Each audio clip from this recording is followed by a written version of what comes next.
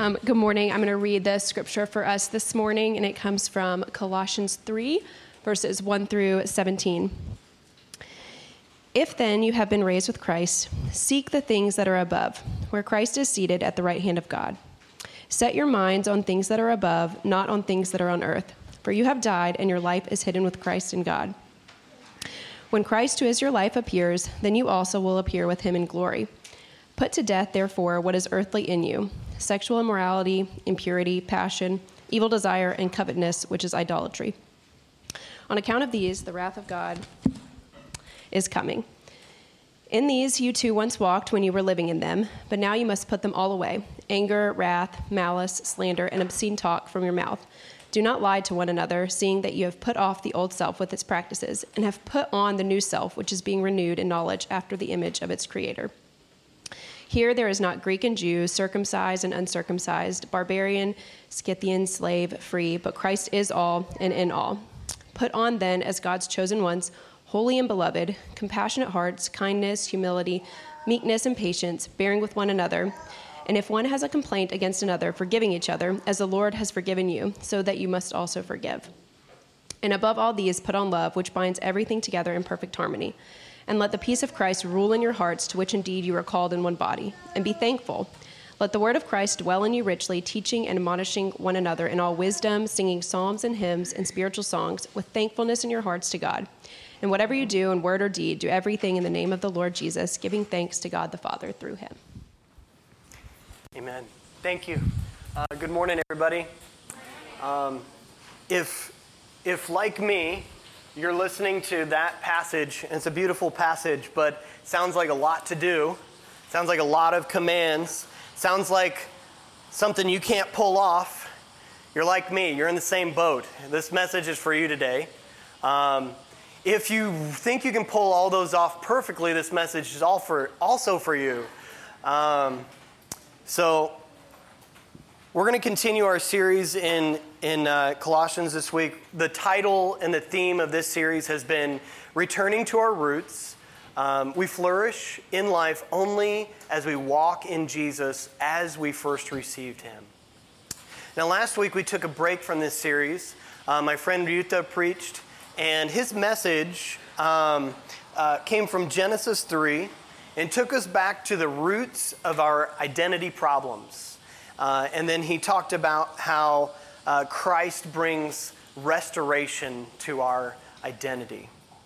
Now in Colossians 3, what we're going to see is that because Jesus has given us a new identity in himself, the result of that new identity is a new life, a new mindset, new heart postures and attitudes, new practices.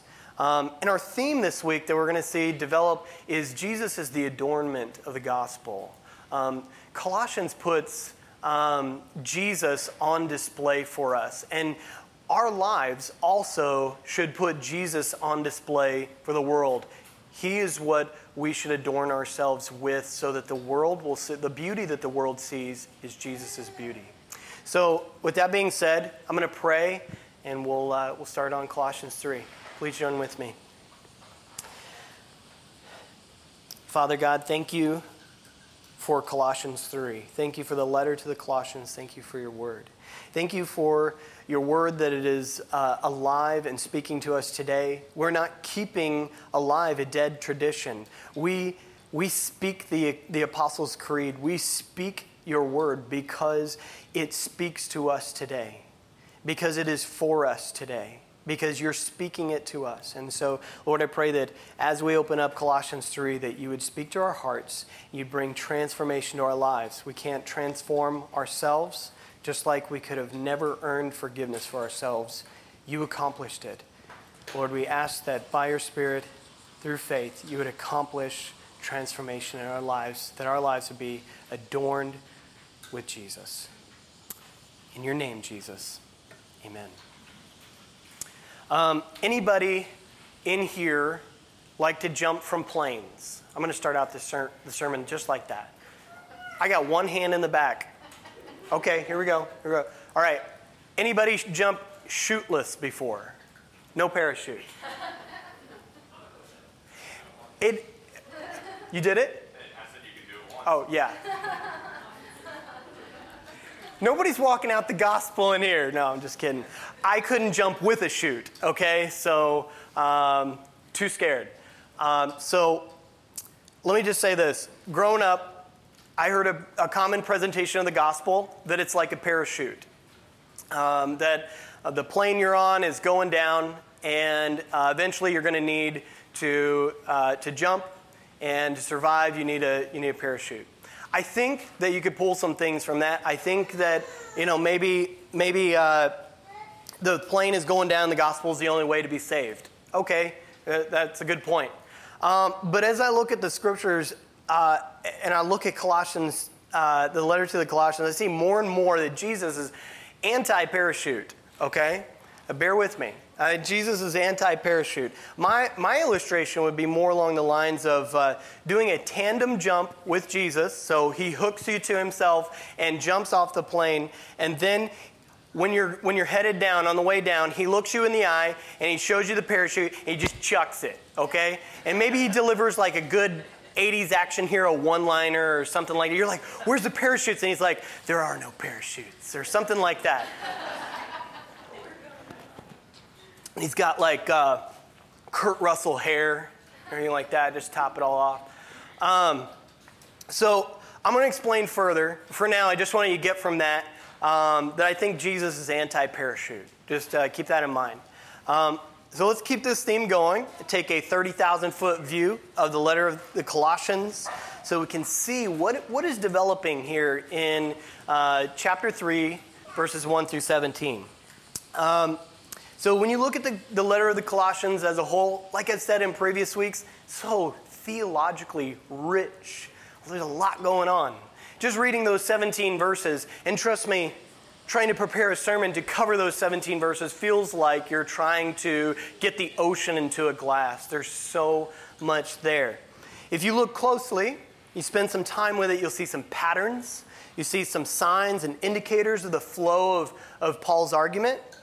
And one helpful way to see what's developing here is to look at the letter to the Colossians through the filter of commands. You look at the letter of Colossians and see where are all the commands.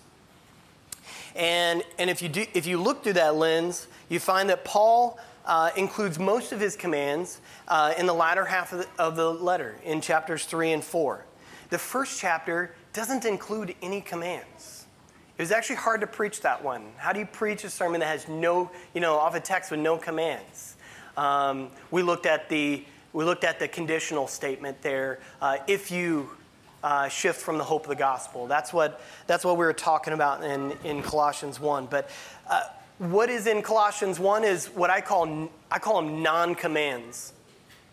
Non-commands. Okay, like in Luke 1, 9 and 10, Paul's like, I'm praying that you walk in a manner worthy of the Lord, bearing fruit in every good work. You see what he did there? See what Paul did? He gave a command, but he didn't. Okay? He gave a command, but he didn't. He gave a non-command, I call it. That's not a theological term. I call it a non-command. Have you ever been on the receiving end of a prayer command? Somebody's praying for you and they start giving you commands, like they're just praying for you though. I'm just praying for you, bro. I'm not telling you what to do. Have you ever given your friend a little nudge saying you've been praying for them to do such and such thing? It's okay. Paul did it. Paul did this. I was like, I'm praying for you that you would do this and this and this and this. I'm praying for that. Not telling you what to do. I just met you. We haven't even met face to face. I'm just sending you a letter. I'm praying for you. That could get out of hand. It could. You walk up to your friend and say, hey, I'm praying. You just answer my email that I sent you last week. Not telling you what to do. Just praying for you. Just want you to know that. It's encouragement. So remember, like I said, that Paul hasn't met these people face to face. And when you're not well acquainted, in many cases, not all, but in many cases, it doesn't reflect a whole lot of relational wisdom to come out of the gates with direct commands. Instead, we see Paul's encouragements, his affirmations, reminders of what the gospel is. Paul is laying relational groundwork for the commands that come later. So that's the way the letter is until 2:6. And like we talked about, this is like a hitch that the whole thing starts to swing on. When we get to 2:6, Paul says, as you received Christ Jesus the Lord, so walk in him. Walk in him is the first command of the letter. At least it's the first one that I see. And this walking in Christ, this nuts and bolts of the Christian life, is then unpacked in the rest of the letter. The deeper you get into the letter, the more practical the commands get. All in all, there are dozens of commands throughout Colossians. Barely any of them in the first 2 chapters. And they're good commands. They're life-giving commands. We talked about the commands in Colossians 2. There is a few about rejecting the false teaching. Don't let them disqualify you. Don't let them judge you. It was about rejecting what the false teachers were trying to place upon them. In chapter 3, it begins with a couple of statements about having a new mindset. And then what makes this so dense here is 4 lists just unfold in rapid succession here. There's 2 lists of vices to be done away with. One of them is in verse 5. It's vices of the heart. And then in verse 8, there's vices of most of them are the tongue, but they're all relational. So those 2 lists of vices. Then there's a third list of categories of people that. Those categories should no longer cause division and judgment. The 4th list is of the heart postures and practices of the new humanity that believers are to begin walking in. And so this is a lot. And I'm not even to the summary commands and the household commands and the general commands about prayer and speech and walking wisdom. And then Paul does some housekeeping and he issues a few more commands before he's done about specific people. It's a lot. But these commands are good. These are life-giving commands. Paul is not commanding us to do what is wrong. He's not placing a burden on us, even though at first it might seem like a burden. It's like, wow, it's a lot of things I need to put on my checklist, a lot of things that I'm not doing. I need to start doing. We do need to start doing those, but it's not like that. It's not, okay, go out and do these, and that's how to be a Christian. That's not what Paul is saying here. That's not what the whole message of Scripture and Colossians is about. Because let me say this. What do our rebel hearts do with commands? They don't fulfill them very well. And if you can't fulfill them, you got to twist them. You got to misuse them. Or you're just going to feel really bad. We misuse commands. This is what our rebel hearts tend to do. Rather than using them as a way to build up others and to help them reach the finish line, we use them to judge and disqualify people, just like the false teachers did. We emphasize sometimes commands that we personally don't struggle following with, so let's harp on that one. It's one that everybody else has a problem with, not me. And it creates the illusion of good performance so we can feel good. This happens naturally. This is like a way that our minds deal with, I'm not doing very well at this. And so we start making elaborate systems of excuses and justification and we start naturally misusing things. It's natural. It's not good. It's not the right way, but it is natural. We use them sometimes to manipulate people. We use them thinking that we can manipulate God, that through our good performance, we can position ourselves to be entitled to his favor and blessing.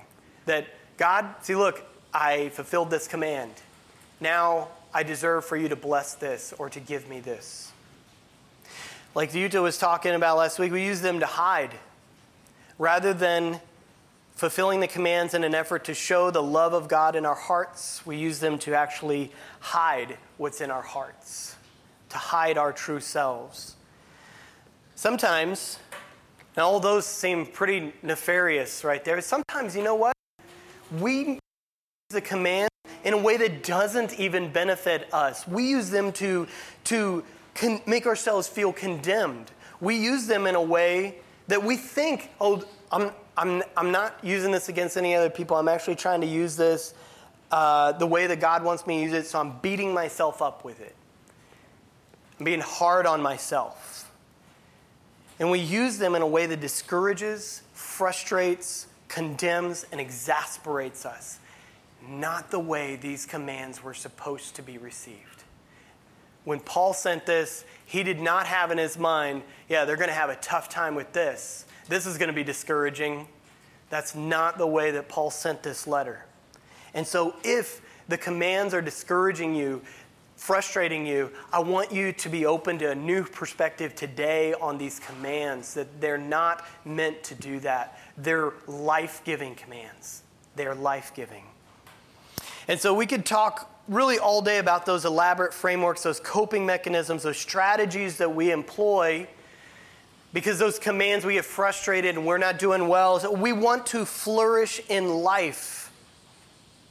But if we misuse the commands, if we come up with all these ways to twist them, we're not going to flourish in life. They're not going to yield life to us. Instead, we will find that we are ultimately continuing to participate in a condemned earthly system which is opposed to God and is under his wrath. That we haven't truly gone into the new life. We haven't begun walking in the new life if we misuse those commands to try to get them to help us flourish.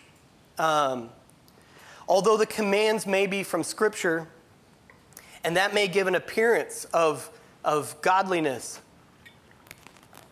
our misuse of them does not reflect godliness. It reflects a set of ethics and a worldview that is unscriptural and is tied to this earthly system in the old life. So this is what we really have to get is whenever we're walking out the old ways and our hearts have not changed, and we just take the commands and we go, I'm going to try to fulfill these. And I'm going to flourish in life by just fulfilling these commands. We are continuing the old ways. We're continuing it. The commands that we see in Colossians here present us with new ways for a new humanity. They're not just given to the old humanity to try to reform itself. We don't reform ourselves. These commands were not given to the old humanity. They were given to people who have entered into the new life. So that's what we've got to get there. We don't just grab onto the commands. There's a new life that we have to experience, because if we're just trying to walk it out while continuing the old life, frustration, discouragement, condemnation. The problem is our rebel hearts don't want to give up the old life. We want to take the commands and fulfill them and receive blessing or whatever we can get from them, and we want to keep that old life alive. That's what we want to do. That brings us back to our parachute motif. We are tempted to reach for the commands like a parachute. We want them to help us preserve the lives that we have. We want to keep doing us, but we want to have everything. We want to keep the things that we like, that we got going on, but we want to have Jesus and religion, and we want to do this thing where we make God happy. We want to have both at the same time. The commands will fail to fulfill that purpose. They're never meant for that. These commands were given after the work of Jesus on the cross, and they were not given as parachutes to preserve the old life. They were given as adornments for the new life. That's the way that these commands were given. Paul did not write to the Colossians, hey guys, you need to reform yourselves. You need to become Christians by doing stuff. And he said, you guys, he's been spending a couple of chapters saying, you have died with Christ, and you have been raised, and you are in the new life. Now here is what the new life is adorned with. That's the way he's speaking to them. Chapter 3 begins with that if. It indicates that everything else is conditional upon something. These commands are not meant to be received by people who have not fulfilled the condition. The condition is if you have been raised with Christ. Raised implies death. You can't be raised if you have not died. And it reaches back to chapter 2 where he says you have died with Christ. So these commands are meant for people who have died with Christ and have been raised with Christ. You cannot simply be taught or disciplined into the kingdom. I cannot reform you. You cannot reform yourself through just getting head knowledge and disciplining yourself. You cannot enter the new life that way. You enter the kingdom through Jesus' death and his resurrection to new life. You are reborn into the kingdom. Now, if you could open up to me, you may already have it open up, but chapter 3, let's just look at verses 1 through 4. We won't do this with the whole passage, but let's read through that in light of as if the reader has not died with Christ, okay, has not participated in Jesus' death. It reads this way. If then you have not been raised with Christ, because you haven't died, don't seek the things that are above, where Christ is, seated at the right hand of God. Don't set your mind on things that are above. Set your minds on things that are on earth, for you have not died, and your life is not hidden with Christ in God. When Christ, who is not your life, because you have not participated in his death and resurrection, appears, you will not appear with him in glory. Whew. Okay. That's how it comes to us if we don't fulfill the condition of participating in his death. That's discouraging. There's nothing encouraging there. So Paul didn't write this to people who have not participated in Christ's death. He didn't write this like, you need to do all this, this, and this. He wrote it to people who have. We got to get that. Or the commands, they're like death to us because they only show the things that we aren't doing and can't do. But if we participate in Jesus' death, now let me say it this way. My main difference with the illustration of the gospel as a parachute is that it implies that in your current state, you just simply need to survive. That is your problem, that you need to survive. And so the gospel comes in, it's got you, and it will help you survive. But the scriptures speak to the contrary, that something needs to die in you in order for you to live. Something needs to die in order for you to live. It isn't, hey, need a parachute so you can survive? Here you go. No, it's hook yourself to me. I've chucked all the parachutes. We're going down together so I can raise you back up with me. That is what the gospel is saying.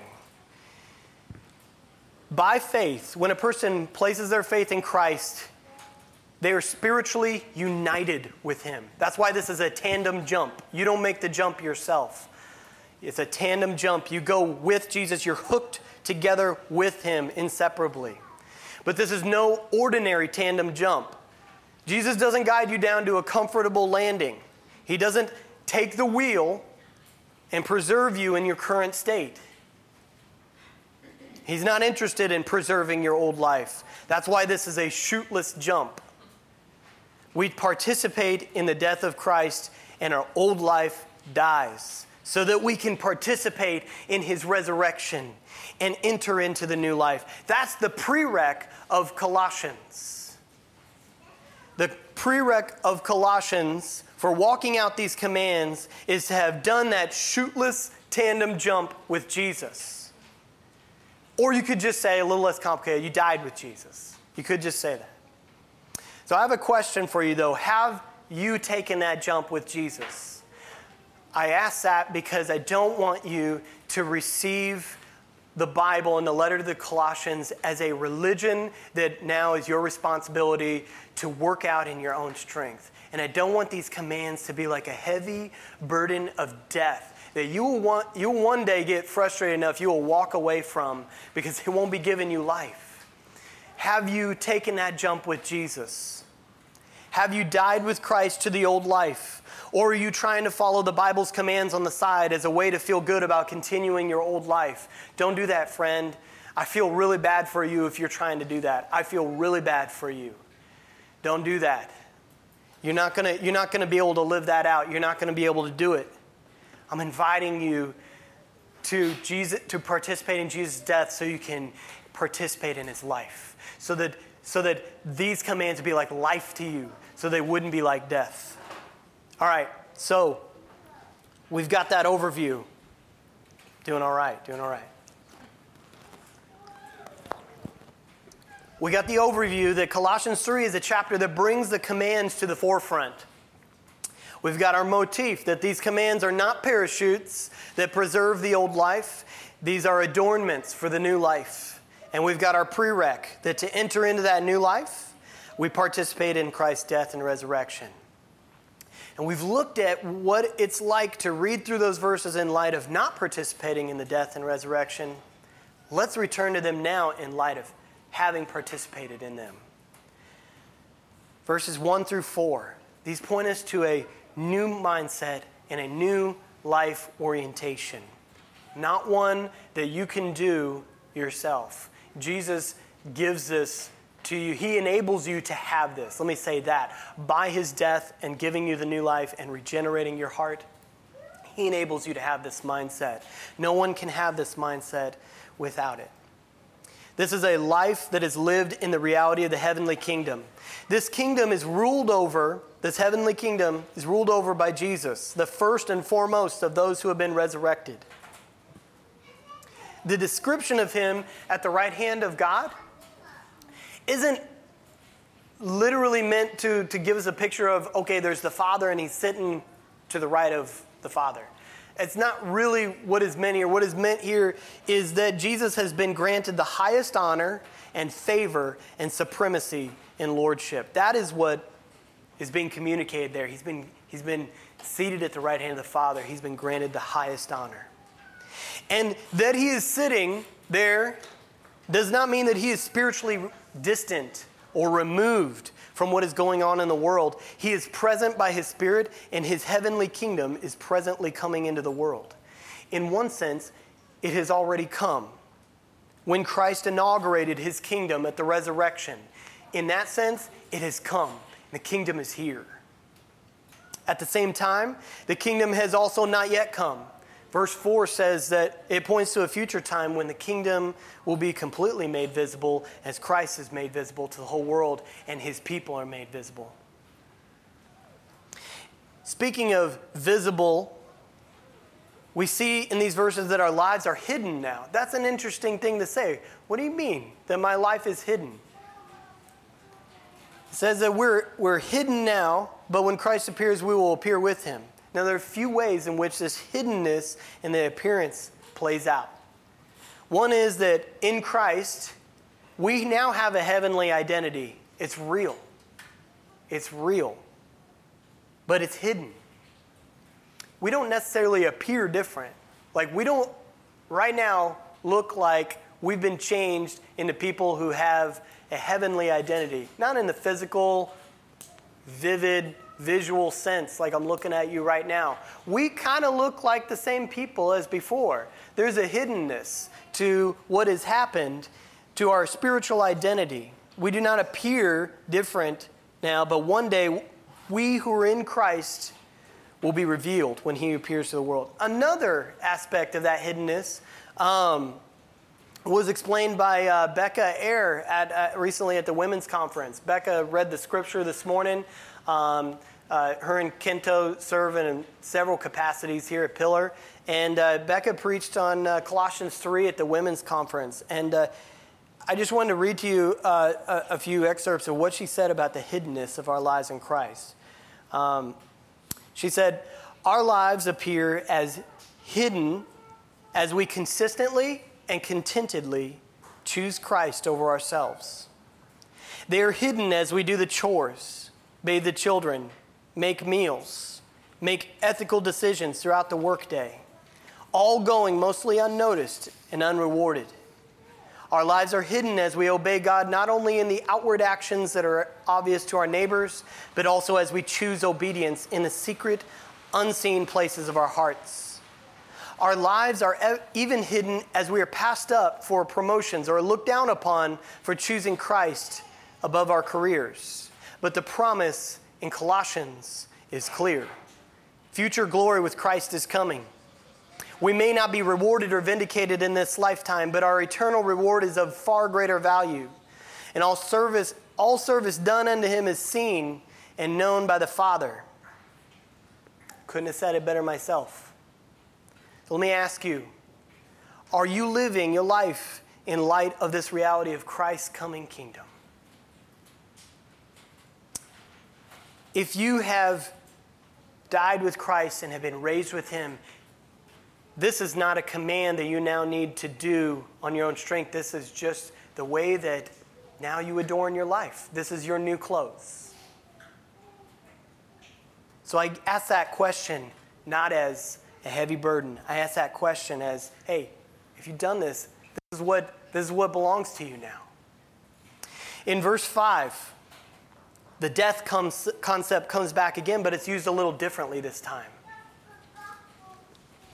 Up to this point, all references to dying have been about the one-time participation in Christ's death that brings us into Jesus' family. But the reference here is about a continual outworking of what has already been done. Now that we've died with Christ to the old life, every day we seek to do away with the vestiges and the remnants of the old life, those postures and those practices that go together with it.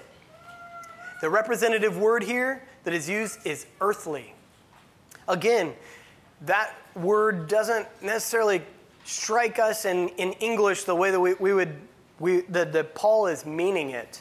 And he says, put to death what is earthly in us. What is not meant is that we should view physical, material, earthly things as bad. That was actually a false teaching in Paul's time called Gnosticism, that in order to attain true spirituality, you had to put off everything that was physical because the physical, material world is bad. This doesn't square with the fact that Scripture teaches us that God created that physical world good. And it's fallen, and there's a lot of corruption in it, but it is not inherently bad, so that if we put it away, that doesn't make us inherently good. We don't become good by just putting off what is physical. We become good whenever we die to that, and Jesus gives his goodness to us. That we're no longer participating in the goodness and the virtues, the so-called virtues and ethics of the world, which are wickedness, really. If you look at Paul's list of vices here, he's not talking about, hey, get rid of this physical thing and that physical thing. He's talking about sinful heart attitudes arising from, like Yuta was saying last week, over desire. Because you see the ending modifier there, which is idolatry. It tells you where all this is coming from and what's causing all this. It's idolatry. Idolatry, being fixed on something else than Jesus, is bringing about these things. Now, Paul is not saying, put to death your sexuality. Does he say that? No. Put to death your sexual immorality. He doesn't say, put to death your desires. He says, put to death your evil desires. Getting rid of all your earthly possessions may not be necessary. It may or may not. That's not really what's being called for here. But putting to death covetousness is. That is what is being called for here. Verse 6 says that these are the things for which God is bringing wrathful judgment on the world. So you who have died with Christ and been raised with him and are inheriting his kingdom and have God's favor, the Father's favor upon you and been qualified, these things don't belong in your life. They don't belong there. Because these things are the reasons that God's wrathful judgment are coming upon the world, but you're not under his wrathful judgment. These things don't belong in your life. They don't. Verses 8 and 9 give another list. Anger, wrath, malice, slander, obscene talk, lying to one another. These are to be put away. And notice here that Paul uses past tense language. He's being very aggressive with his talk here about how this has happened. That this is a reality, that this is true, that this is not something that we dream up or think up or we're hyping up. That he says, this has happened, you have died, and you have been raised. He uses past tense language. He's saying that it is a reality that you are a new person in Christ by faith. Now, earlier I talked about the hiddenness of our life in Christ. Sometimes it can be hidden to us. Sometimes we look at ourselves and it's like, where is the stuff I can like be like, yeah, I'm doing good. I'm doing good. It's like hidden. I don't see it. I don't see Jesus in my life. Wow. I look at all I see in my life is my sin, my failure to live up to these commands. So sometimes it can be hidden to us and we can get discouraged from time to time about our seeming lack of growth and lack of maturity. And I think, friends, that God gives us those moments not because he wants us to be condemned or discouraged. He gives those moments to us as gifts, I believe. I believe he gives you that moment as a gift where you look at your life and you're like, what can I take hope in? I don't see any maturity. I'm so immature. I don't see any progress for like 6 months in my spiritual growth. And I think God brings you there as a gift so that you would stop being fixated on your progress and be fixated on Christ. When we're discouraged about our progress, maybe progress has become our idol. Maybe we look to our progress as our hope and check to see, am I doing this now? Yep, I feel good. Not because of what Christ has done in me, not because he's my hope, but because I'm seeing this progress. And you see, progress is a good thing. We turn good things into idols and they become bad things. And sometimes progress becomes an idol. You're fixated on, how am I doing? How am I performing? Not doing good?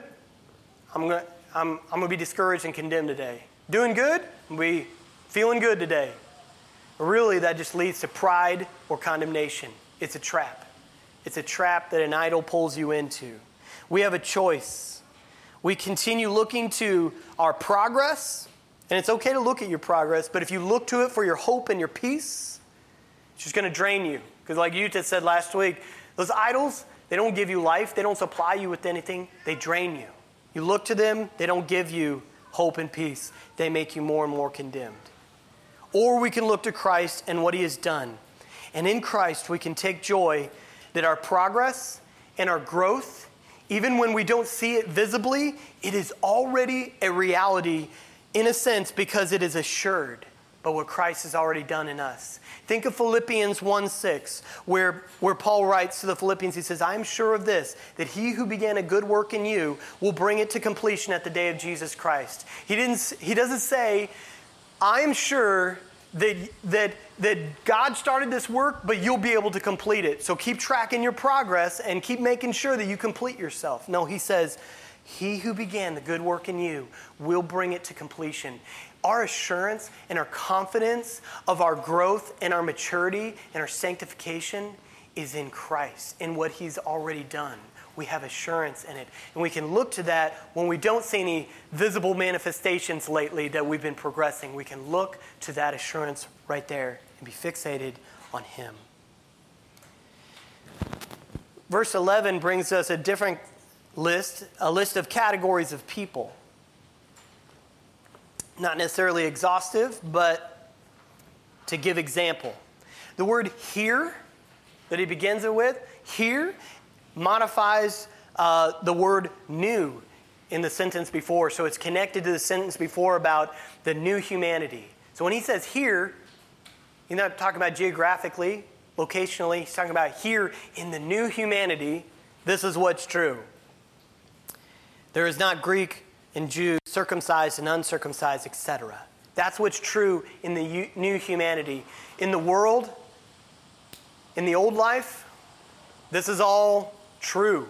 This is all still there, still causing division, still causing superiority and inferiority, causing judgment, causing oppression.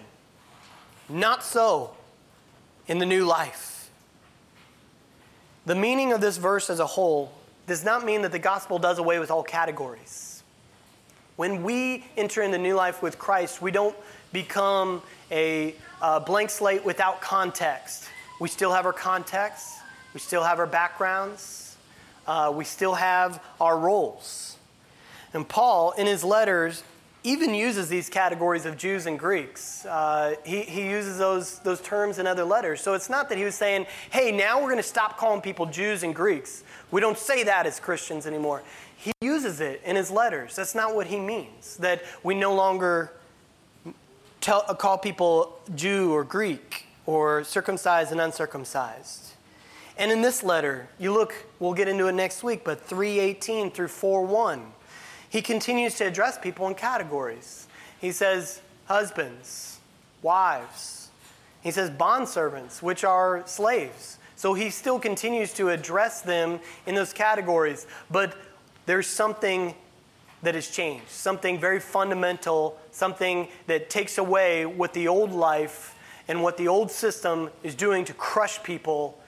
And instead, people are becoming freed and people are being loved and respected because in the gospel, we do away with the division and the superiority that is associated with these categories. We do away with the judgment, and we are seen as equal in Christ. Even though we have our roles, we have equality in Christ. Those are the practices of the old life, that division and that superiority. But in the church, Jesus has given us a community made up of people who are different, but not divided. That's what we're supposed to be in the new humanity. Different, but not divided. We never left behind our race, our context, our background, our roles. But now those things no longer cause division. Those things no longer cause racism. Those things should no longer cause sexism. They should no longer, that doesn't belong in the new humanity. It doesn't belong in the church. And this community of people who are different but not divided is a strong, constant reminder of our new identity. All right, we're going to bring it home. 3 verses 12 through 17, we come to this. Colossae was a town that produced fabrics. And Paul seems to use here language that they could relate to. The words put on are used twice in this paragraph. And they're a succession of individual layers, if you will. Compassionate hearts, kindness, humility, meekness, patience, with love, binding all the layers together in harmony. This is the proper adornment for the new humanity. Paul has been explaining the things that don't belong. They shouldn't be. You shouldn't wear those things anymore now that your identity has changed. These are the ways that this is your proper adornment. So this section of the letter comes to a close fittingly with Christ as the touchstone. It is not just any peace that we should let rule in our hearts, but the peace of Christ. It is also His word that should dwell in us richly. In fact, all of these layers named here are essentially a putting on of Christ. This is what Christ has brought. This is what Christ has made possible. This is Christ's heart. And when we put these on, we are becoming like Him. We're putting on Him. These are His ways and His heart. And we have this opportunity because He didn't give us a parachute. That's why we have this opportunity. Because He didn't come and give us a parachute to preserve that old life. He gave us better. He gave us Himself so that we could leave behind that old life with its filthy rags and be adorned by Him. Now, Ethan's going to come up and he's going to pray in response to this, and he'll lead our church family in prayer to respond to this message, and then we're going to sing. So Ethan, come on up. Thank you.